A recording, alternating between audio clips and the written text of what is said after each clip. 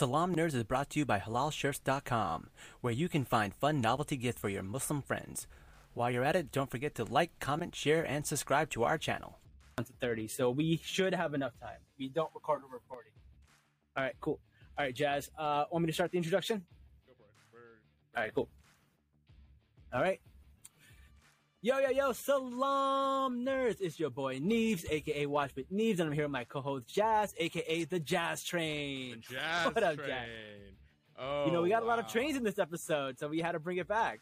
Bro, do not break my heart, because the moment they talked about those blood trains, ooh. Oh, man. We had a rough episode last week where we got into the partition. This week, we might have to dive back in because it's still a little bit there. But before we do that, we have a very, very special guest. Probably, a pretty distinguished guest. We've never had we never had a president on our show before.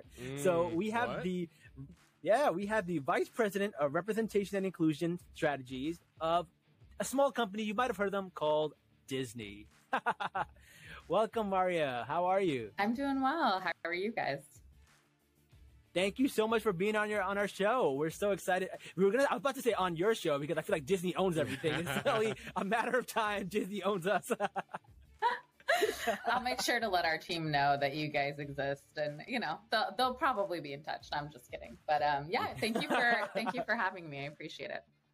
No, thank you for being on. Awesome. I mean, this is amazing. This is really cool for us because we, diversity and inclusion is the main thing that we talk about on our show. There aren't a lot of voices like ours out there. So, we're like, if something doesn't exist, why don't you create it? And that's what me and Jazz did. We decided to create something that will give voices to people who look like us because there's not a lot of us. And then when a show like Miss Marvel came around, people were looking for voices that look like us to talk about it. And luckily we were there and they found us, and it's been a wild ride and we really enjoyed it. So thank you so much for all the work that you do. Oh yeah, no, of course. It's really just a labor of love. It's amazing to be able to do something.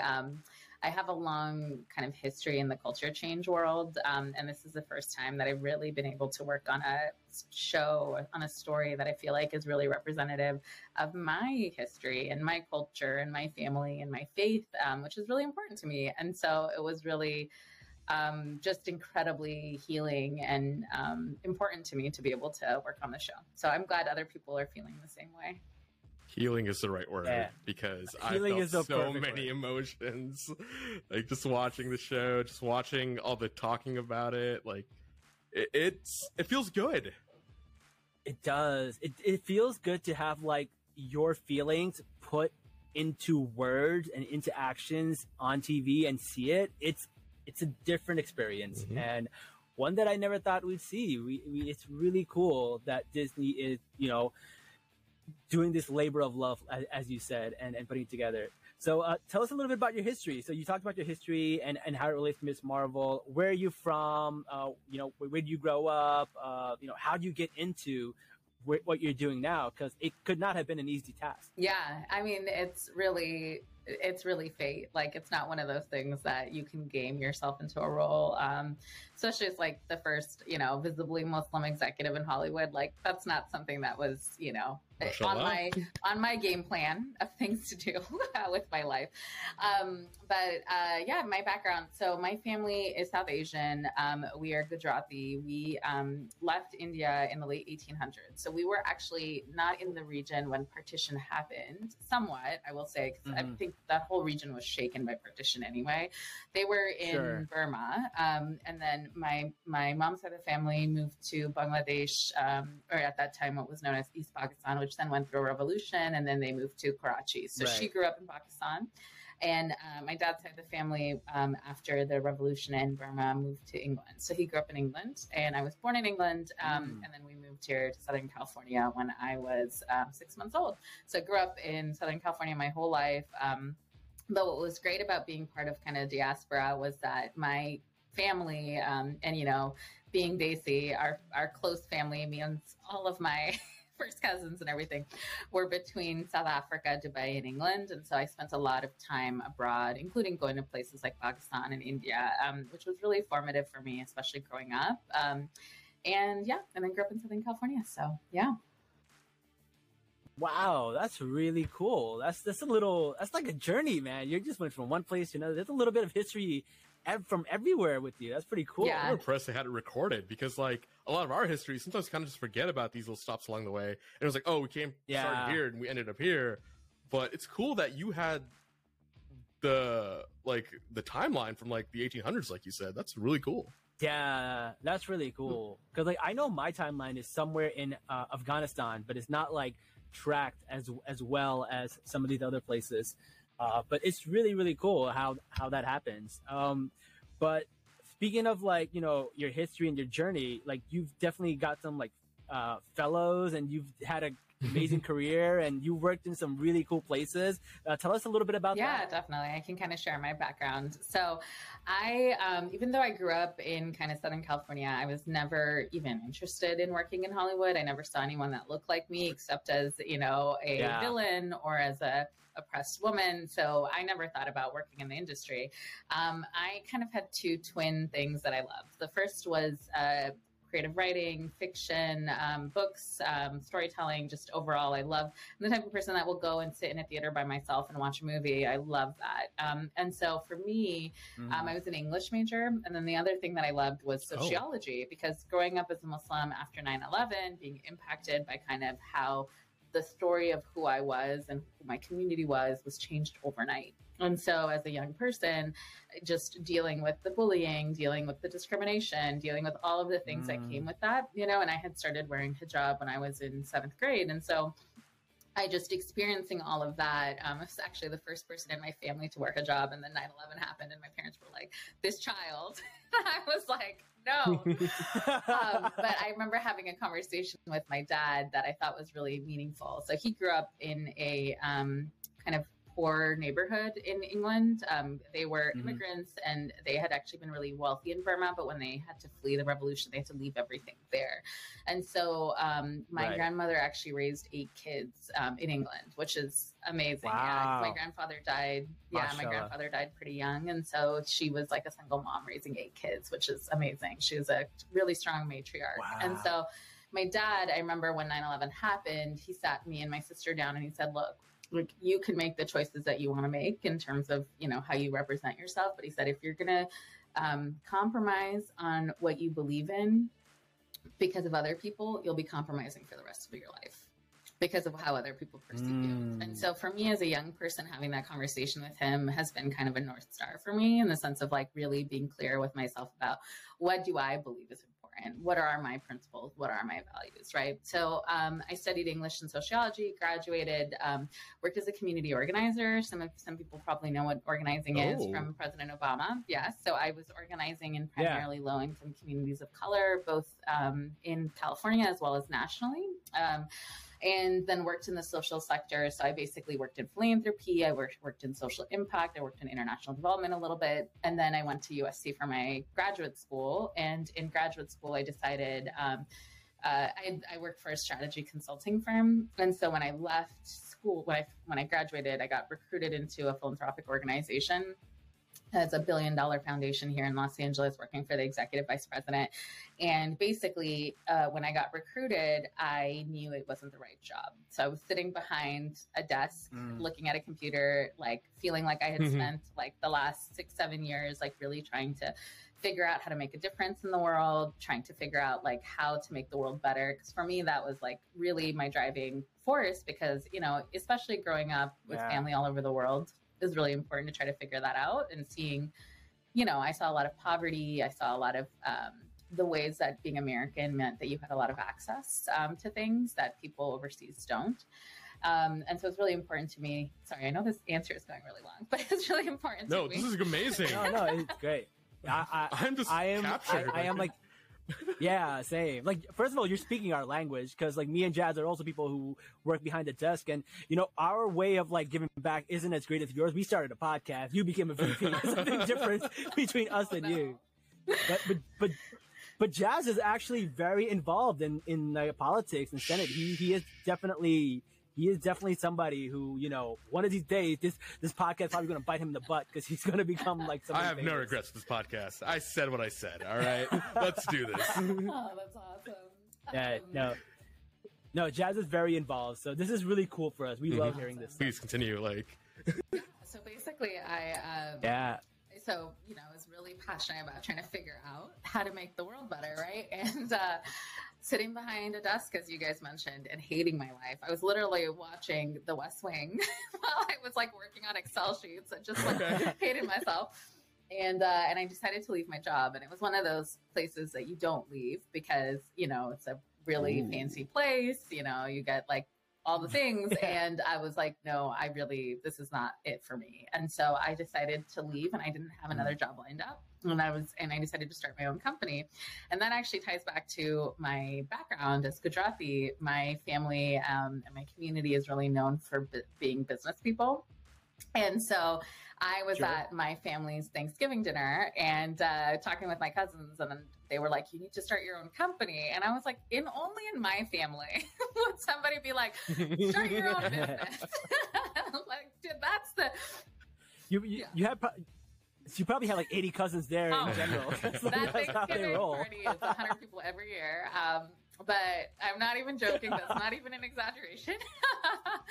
But it was really funny because I was like, only in my family would it be seen as like the less risky thing to do is just start your own business. Like that's the logical thing. So I decided to start my own consulting firm, and it was really meant to be a consulting firm that worked with nonprofits and civic institutions that serve low-income communities of color. So that was my goal. I was going to do strategy and impact consulting. That was what my career was in, all of that.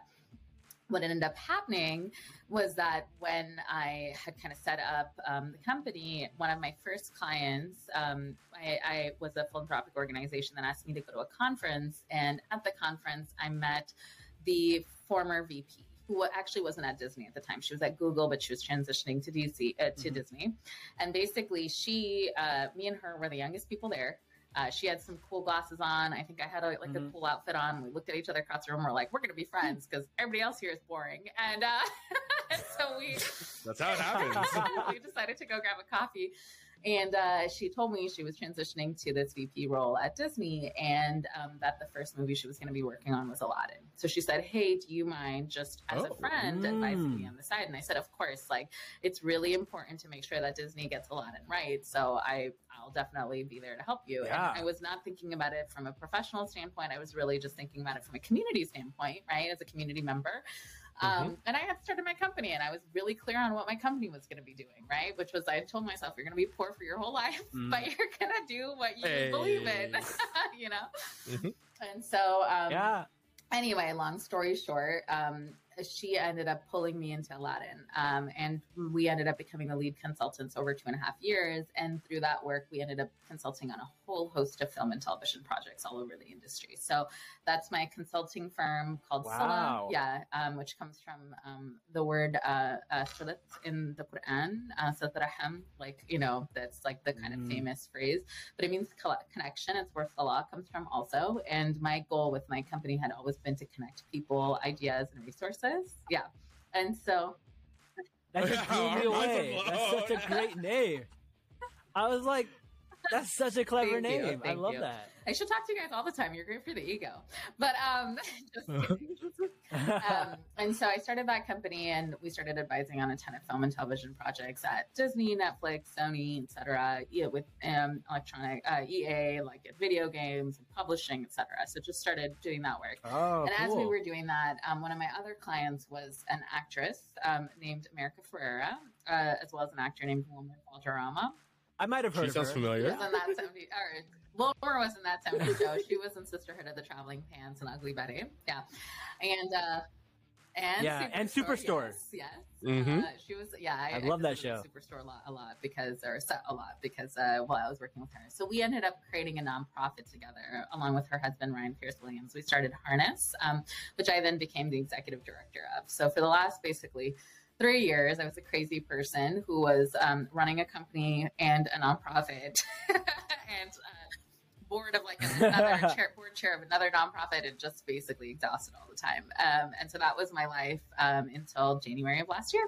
The nonprofit we had started was really Harness. What it did was it was really about changing the perception of marginalized communities in popular culture. So we did a tremendous amount of work with C-suite executives in Hollywood, but also lots of work with artists directly.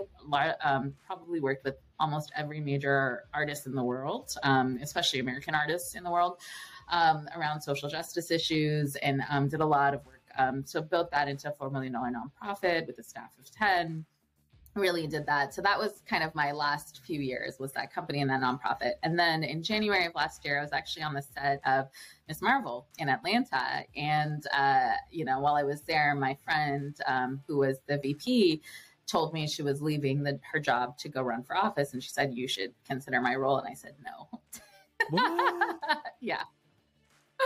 Because I was like, crazy. I had put so much blood, sweat, and tears into building those two institutions. They'd finally gotten to a place of stability, built out really great teams. I felt really proud of everything. And then to be like, all right, now at this moment, I'm going to have to look at a completely new industry. I've never worked in corporate America. And for a VP role like this, I was like, no, a little bit of imposter syndrome for sure. Oh yeah, Jazz knows about that. I tell Jazz every day that we're gonna get this is the episode where we get canceled. This is the episode that we're gonna flop. I have so much. He does, not me. I actually know about his imposter syndrome. I'm a cat, right? It doesn't matter if there's a line in front of me. I'm still gonna be the best cat there is, right? I'm the peak, the apex, even though it's a little kitten. That's the mindset you gotta have, all right? Amazing.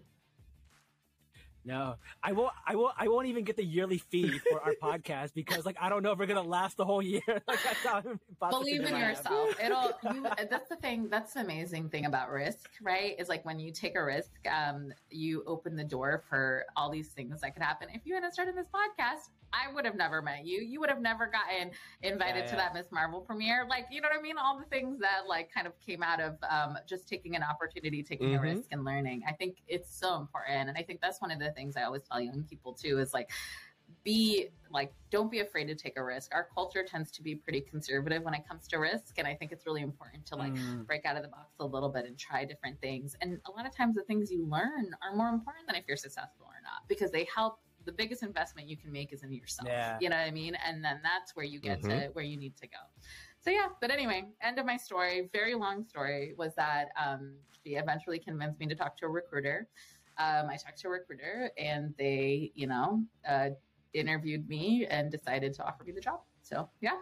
That's awesome. No, I'm glad that you brought up that imposter syndrome stuff, because I do feel the way, but I feel like for me, if I'm fighting for something that's not for me, for somebody else, I don't care. I will go at it, because that's how we met. Because I sent out 100 emails to a bunch of people. Because I'm from Jersey. I work in Jersey City, and I was I know that people can't afford Disney Plus. I know people can't see this, and I was I need to get this show in front of people somehow. And because there is wealth disparity, right? I know what it's like. You're worried about putting food on the table. You're not going to buy Disney Plus to watch one show, but it's such an important show that people need to see this. And that's how we met. It was pure dumb luck. But when I fight for somebody else, I'm a completely different animal. The imposter syndrome goes away because the thing is bigger than me. It's crazy how we met. I think one of the things that I would say is that when you can start to see also that you doing well helps your community, that also helped me get past some of my imposter syndrome, right? Because for me, being a hijabi Muslim woman, right, in this industry that is often, if not always, misrepresented me, right? And people that look like me, I have to understand that I myself am bigger than what I think. Do you know what I mean? I stand for a lot more people who are not in the rooms, who are not in the conversations that I'm in. So it's really important that I'm doing the best that I can, that I stay true to my principles and values, and that I'm excellent in what I do, so that way I can, because I'm representing millions of people who don't have a voice. So yeah. Very true, very true. Well, I am glad that you are in this seat, because if Miss Marvel is any indication of the job that you're doing, oh my God. Fantastic. Ooh. Fantastic. Well, speaking of that, let's get into it, man. Let's start the recap because there's so much stuff that we have to talk about. Let's start off with just the beginning where you see like the documentary style of the title of like the Marvel screen, like, and then like playing like old school like Bollywood songs from the 40s on the backdrop of that. Man, who thought we would see that, right? And then you see like all of the Miss Marvel title cards in like not just like different languages but different dialects, right? There were like Gujarati people who were like, oh my god, I recognize this. Punjabi people, like Urdu, Hindi, everybody. Like it was all over my Twitter. People like, this is a show about a Pakistani girl from New Jersey, but they have, through music and like other ways, they have tried to sprinkle a little representation, a little bit of South Asian unity for everybody, and I love that. I thought that was amazing. No. We definitely help advise. So I when I started on the show, I was a cultural advisor, and by the time I ended, I was an executive. So it's pretty funny because I got to play with it from lots of different angles, right? But what I will say is the creative team was so incredible on this, and Sana Amanat really gets the credit as the creator of Miss Marvel, who then became the creative executive on the show.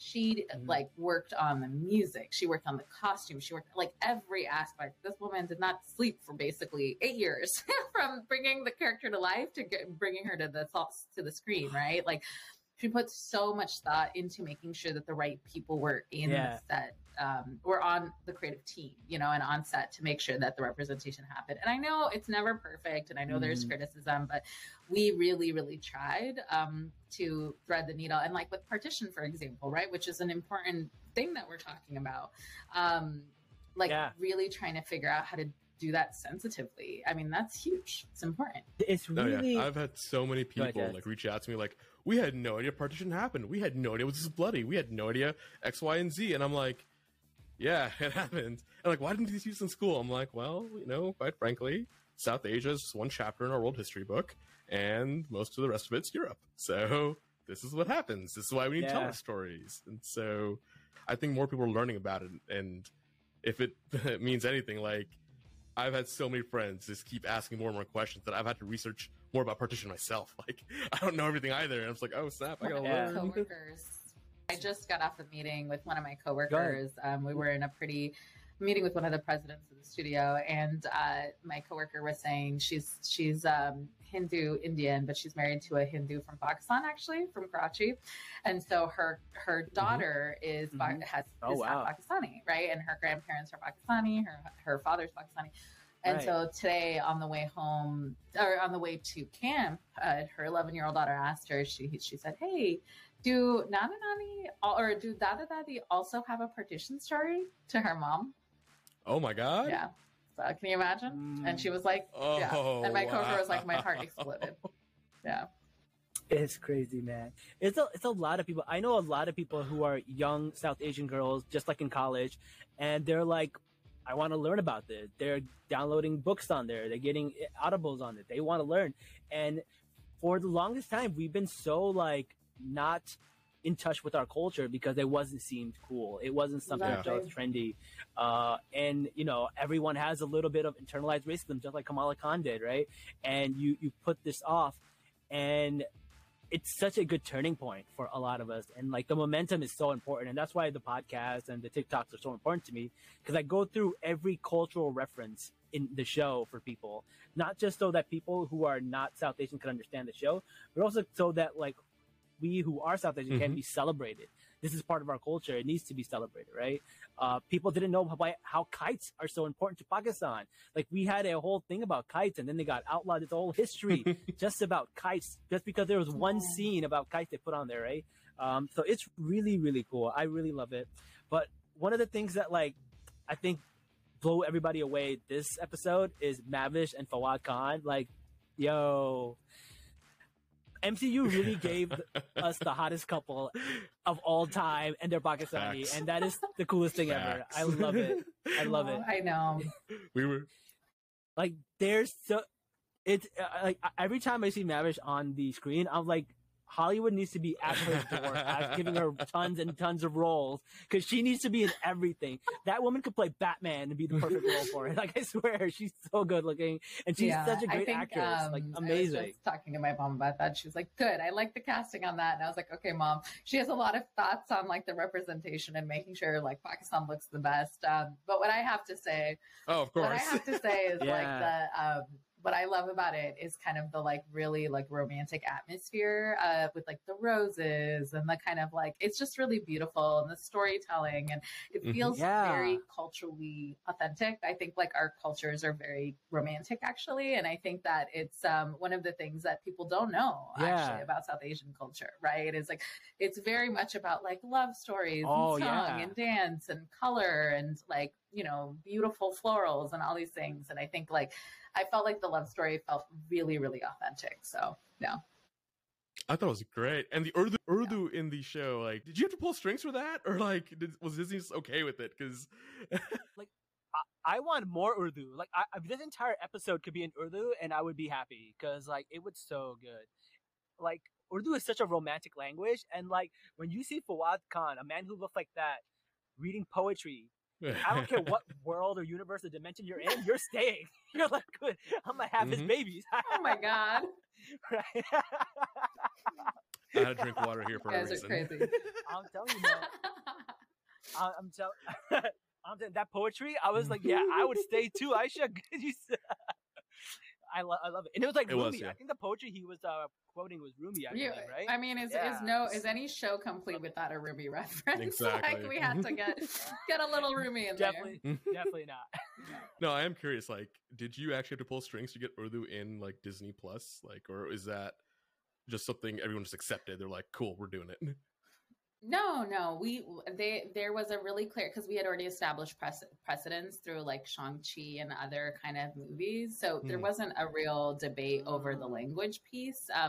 What there was work that I had to do was around actually making it accessible to people in Pakistan. So Disney Plus is not accessible in Pakistan right now. And so I really wanted to make sure, and I was talking to Sana about this, I really wanted to make sure that people, especially young girls in Pakistan, had access to the series. I felt like it's really like such a powerful story.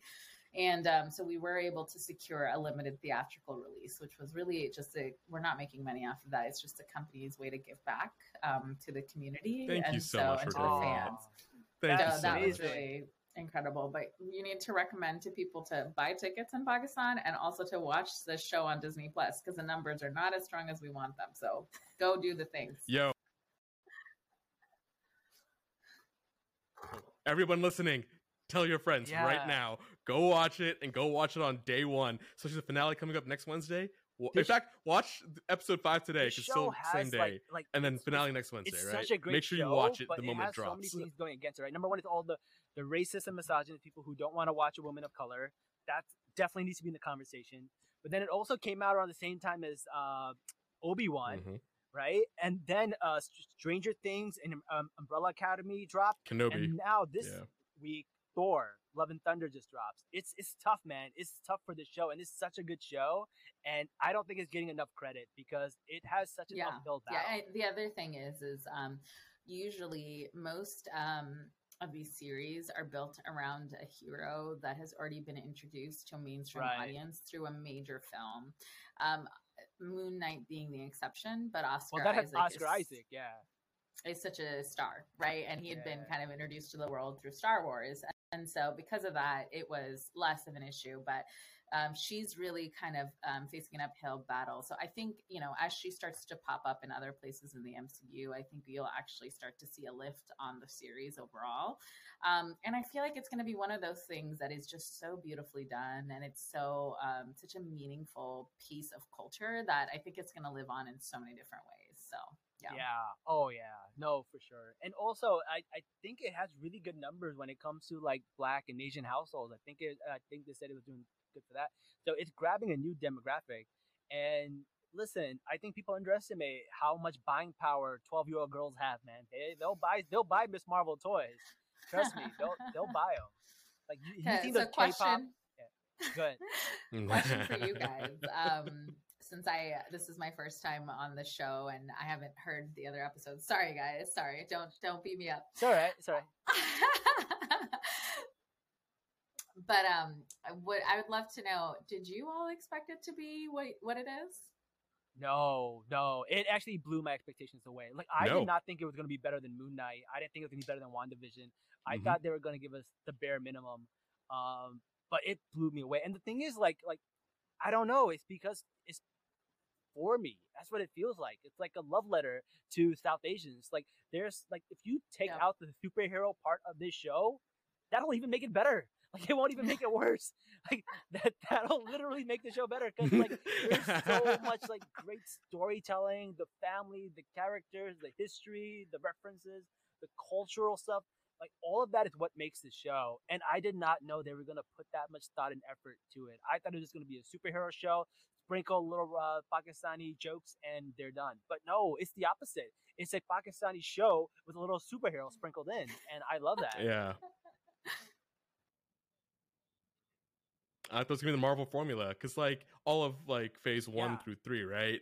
It was very formulaic. I'll be very honest, right? You had a couple of big name actors. They throw a couple of quips here, serious fighting in each movie, a few more quips at the end. Everybody goes home happy, right? I thought it was gonna be that, and I thought it was gonna be even more cartoonish, like the pop-ups, the texting. I thought like that would be the whole thing, right? Like, but they just did it very artfully, and it's not anything as what I expected. It's just been more. It's helped me like it's cathartic, like just seeing all of this. I'm just like, oh my god, this is beautiful.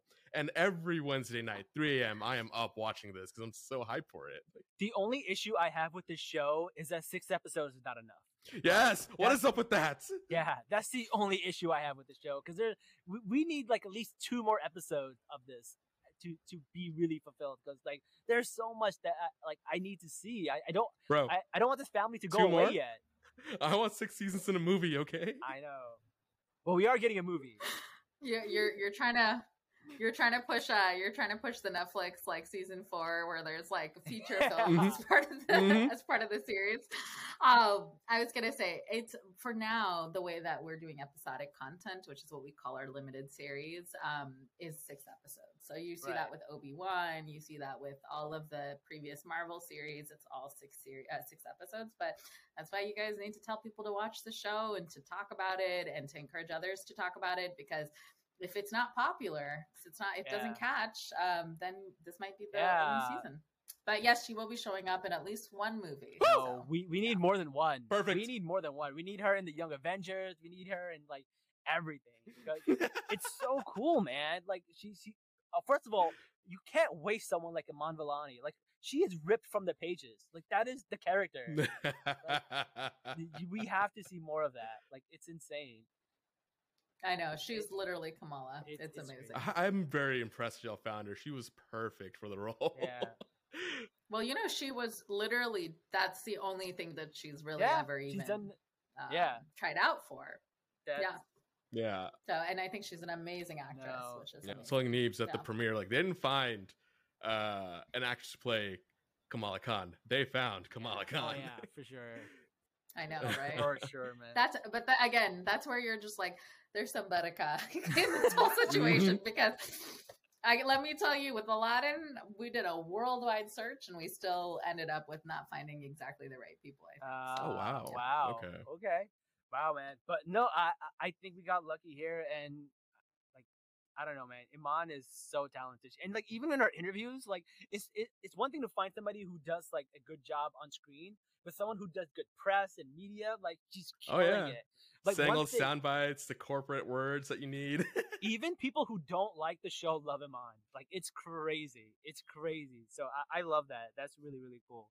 But let's talk about a little bit about the partition scene because that was heavy. That is super heavy, and like I could not watch it all the way through. I had to pause it because it was a lot. It was a lot. Did you cry too? What? Did you cry too? Listen, man, my eyes were working out, so they got a little sweaty. But like, okay, like when Aisha sees Kamala and she thinks he's Sana, and then Sana says, "Oh, I'm not," but she knows that she's like family. She has this like calm go over her, like she knows. It's so freaking so good, man. I can't even talk about it. It's so good. Like I can't even tell how good that scene was. Because like for your ancestor who went through the partition to die knowing that whatever they did was okay, that it was worth it, that you're okay, that you made it, bro. Like, can't. Yeah. Honey, you seem like you're a little emotional there. I know. I was working out. My eyes were sweaty. No, it's really hard to watch a scene like that and know that like there are family members of yours that died and have no idea whether you made it or not. Like it's crazy. Right. It's there are family members now who would like, like our parents, they moved across the world, a journey that may even be similar, right? Going through everything, not knowing what's going to happen. And then, we're here thriving because of it. So, that scene hit a lot harder than just it being about the partition. I think we all can relate to it. There's a very famous quote that says, "We are our ancestors' wildest dreams," and like that's the scene. Yeah, that's the scene. Oh, I love that. Yeah, I think for me, if you come from a multi-generational family, I think it's such an incredible opportunity to watch. Like, this is the first thing that I've ever watched, Marvel thing that I've ever watched with my my grandma. And just to like, she's from Pakistan, and to be able to just, kind of thank her for the sacrifices. And I know that, that's a lot of the elders, like really being able to thank them for what they've done and to recognize what they've been through. I remember, not to make this political, but I remember when Trump was elected president and we were really nervous. Yeah. Right. I think a lot of people were scared. Get political. Like, what's going to happen? Yeah. What's going to happen? And I remember me and my family actually left for Umrah a couple days after he got elected because we had already planned a trip. And so my little sister came downstairs and it was just her and my grandmother at home. And she told my grandmother, she was like, I'm really nervous. Like, I don't know what's going to happen. And my grandmother was like, I've lived through four wars. You're going to be fine. And it was just that like, kind of like, like the like, don't worry about it. Yeah. Like what we've lived through is real. Yeah. No, that's true, man. My parents say stuff like that all the time. It's really cool, man. And speaking of parents, man, I love the story of the grandmother and Kamala's mom, because that's the heart of the story. Like people don't realize, like Marvel literally tricked everybody into watching a show about generational trauma. About superheroes. like it's so good, and you see like their relationship and how like one like the way and we actually had a psychologist on our show last episode. Go watch our last episode if you watch one episode. It's about the partition. We had a psychologist who is doing her dissertation on intergenerational trauma through the partition. Like it was the perfect episode. And she talked about how if you go through trauma messes with your brain in a temporal fashion. So like Sana on this show still thinks of like her home as being India, even though she was only 3 years old when she was there and she lived there for 60 years, because that's how trauma works. And like the science that they put behind that was so good. And then we can see it relate to how she treated Muniba by not holding her too tight, and then Muniba doing the opposite and not holding Kamala too tight. Like it was so well done. Like fantastic storytelling and fantastic character development. And you could see like it took 5 episodes for this story to come together. It wasn't rushed. It was pretty like well done. Like it was like one more episode and it would have been too much. It was the perfect time to wrap up this family intergenerational drama. And before we even started this episode, we said the word healing. If that scene wasn't healing, I don't know what is. Yeah. Thank you for all that you do. Beautiful. Oh, thank you. Yeah, my job, just for folks who might not know, is I lead representation and inclusion strategies for the Walt Disney Studios, which is basically all movies and episodic content, so including Marvel, Lucas, which is Star Wars and other things, but Star Wars.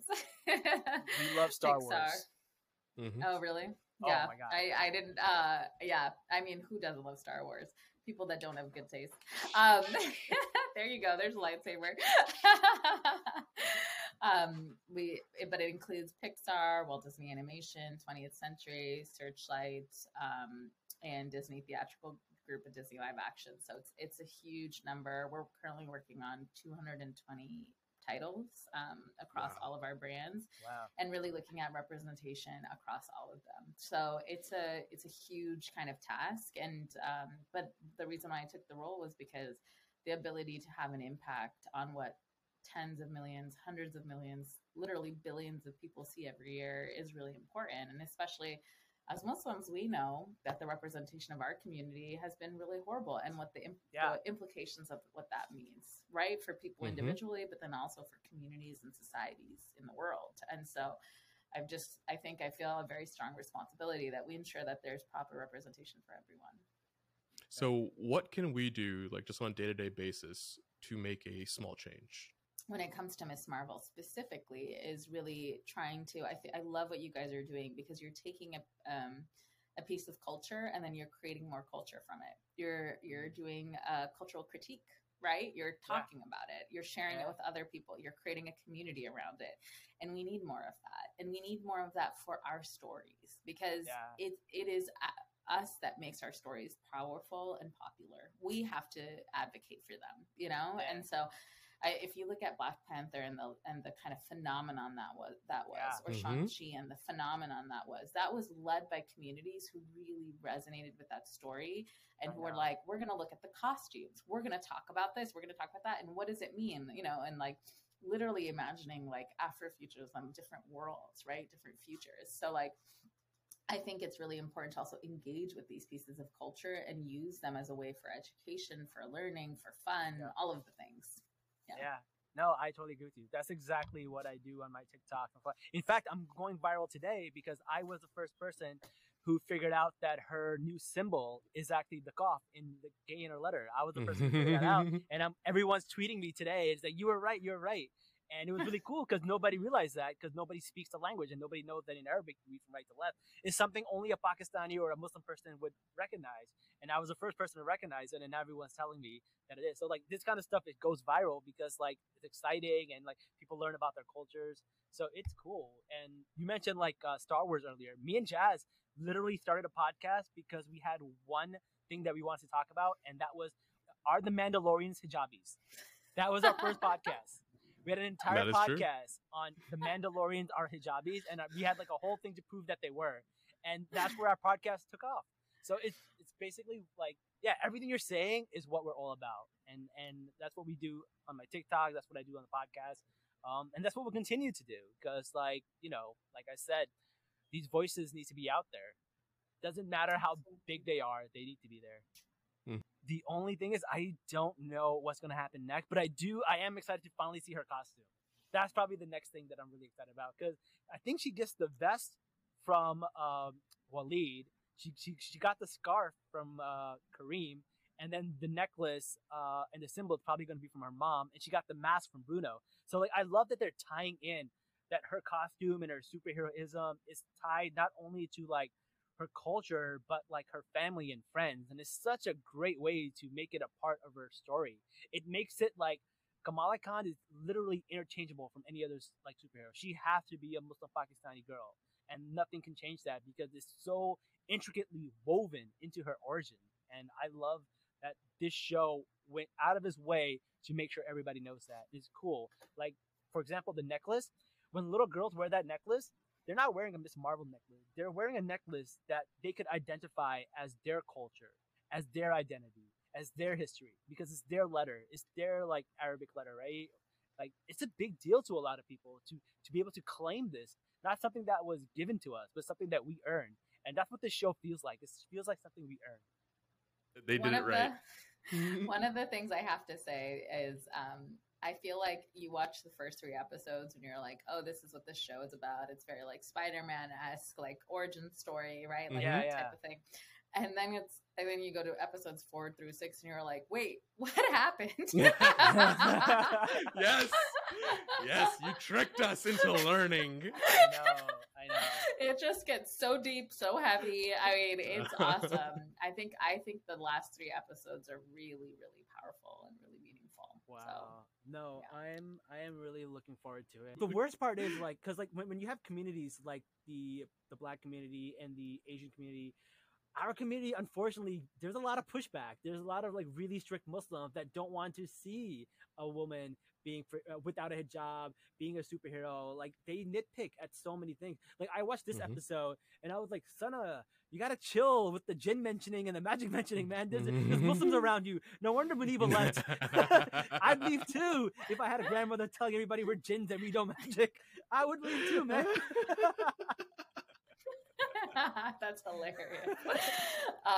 Wait for the finale. Okay. Wait for the finale. I was gonna say, I think, you know, we have some voices within our community that are critical, and look, it's important that we're not monolithic and that we are critical and that we're constantly holding ourselves to a higher standard. So I think that's important. And what I will also say that I think is actually the bigger factor here is that we've had well over 2 decades where people have become used to and desensitized almost to the fact that Muslims are always misrepresented or erased and that we're always vilified. Right. And so I think the skepticism and the way that people have checked out, right? Like they don't believe that they could have meaningful representation. Yeah. And I think there's people that still had hope that watched, that were moved by it. And there's a lot of people, those people, I think there's a huge group of people that are still like, no. It has to be, it can't be good. A lot of the criticism I saw was from people who hadn't even watched it. Wow. You know? Absolutely. I see that too. I would say the majority of criticism, because it's people who are just like, we already know what this means. We already know, or we watched episode 1, and that's it. We already know what's going to happen. We already know there's an agenda here. They're going to try to do this. They're going to try to do that, right? Like, I think, and that's like, there's a history of trauma, and there's a history of, like, a real history of misrepresentation, right? And I see this with I work with lots of communities that have been marginalized. And I think that it's true of other communities as well, is like, we don't want to believe that we can have something like this, because we don't want to be hurt again, because we've been through so many experiences where we were harmfully represented. And we personally felt the ramifications of that. No, it makes total sense. And you're right on when you're saying majority of the people who are the most critical of it have not even seen it. Because I've had there's no way. Because I've had to fight people who were like, oh, she likes pork. And I was like, where does she like pork? And they're like, the little sloth that she has, people think that's a pig. And I'm just like, wow. Wow. Like, do you need zoology classes? Like, I'm like, a sloth and a pig are not the same thing, sir. Not even close. Yes. Like, they say the weirdest stuff, right? And it's one of the things where I'm like, give it a chance, watch it, and then critique it. And also, don't throw away the whole show because it's one thing you don't like. There's so much good in this show. You know, just because there's like one thing that you don't like or you don't agree with doesn't mean you have to throw the baby out with the bathwater. It's a great show. It's super representative. It humanizes us more than any show that's ever done so. And the other shows that you have watched were always related to war. And this actually affects real life policies and politics, because when you see the way people treated Ukraine compared to the way people treated Syria, what's the difference? Yeah. Right? What's the difference? This is not an area traditionally known to have war. This is a relatively civil area. I was like, I want to say some things at that point. This shouldn't happen here. Those are the kind of things I had you some hear, right? very particular words. Yeah, and I think people need to know, like, these kinds of shows do humanize us, and they make us feel represented, and they empower us and give us voices. And thank you so much for doing this. Thank you so much for being a part of this team. Thank you so much to Disney and everyone else. Disney's actually been really good with representation. The other thing that came out called American Eid, which I thought was really, really good. And then there's what is it? My team. Oh, that was your team? Really? You guys did that? Launchpad, I believe. Awesome. Launchpad is part of my team. So Maheen Ibrahim, my director. I love that. She American Eid Launchpad. was so cute. It was really great. And there's another one, Royal Detective. I forgot her name. Mira Royal Detective. Mira. Yeah, they had a whole episode on Eid, which was like fantastic. It was beautiful. My company advised on that, for about a year and a half. You guys are not Netflix. Yeah. You guys have your shit together, and it's probably because of you. It's probably Right? Shout out to you. Mario changing the world. No, there's thank you, but no, I think that we make the joke, the Muslims in Hollywood, that, you know, we've been working in the industry. We make the joke that, like, Disney basically hired every Muslim in the industry, because that explains a lot. If you look at Lena Khan, she's like the director of Flora and Ulysses. You look at even Rami. Yeah. Rami Youssef, Rami, right? We own Hulu. Oh yeah, you do. Which is where yeah. So like it's funny. It's like all the major Muslim projects are basically Disney projects. And so yeah, it's I mean, we are also the largest media company in the world, so you know, whatever. But I think it's I'm excited for the potential and the possibility, and I think like the main thing is like we have to build more cultural power as a community. We have to like we're starting to have the right artists, we're starting to have the right writers, directors, producers, like people in the industry slowly, right? But we need the consumers, we need the audiences to say this matters to us, you know. So I think without that, I think it's going to be hard. But I think we're just at the beginning of our journey, and I'm so excited to see where we land. Yeah. All right. You know? We're going to do it. We're going to do it. Thank you so much for being here. We really, really appreciate it. We know you have a lot of busy stuff to do, and you probably have stuff way more important than talking to two bozos like us. But no, we really appreciate you. It was wonderful being on with both of you. It like, you know, warms my heart to like, we're often in the corporate meetings, you know what I mean? So I don't get to have a conversation with people who are like, this is what this meant to me. So I appreciate you both. And thank you for the work that you all do. It's really meaningful. It's important. No problem, man. We appreciate it. If we can just, you guys are, you know, doing everything, and all we're doing is like pushing it in front of people. That's the most we can do. Necessary. Thank you again for coming on. We know you have stuff to do. Much. And if you ever want to come back on our show, definitely hit us up. We might hit you up because if Disney ever has another project where there's some Muslim representation, we might want to talk to you about it again. So let us know. I will cancel everything on my schedule to come talk to you again. This is awesome. Awesome. Yeah, no, definitely. And send me the podcast information so I can listen to the previous episodes. Yeah, absolutely. Definitely. All right. Thank you very much. And until then, next time, guys, Salaam nerds.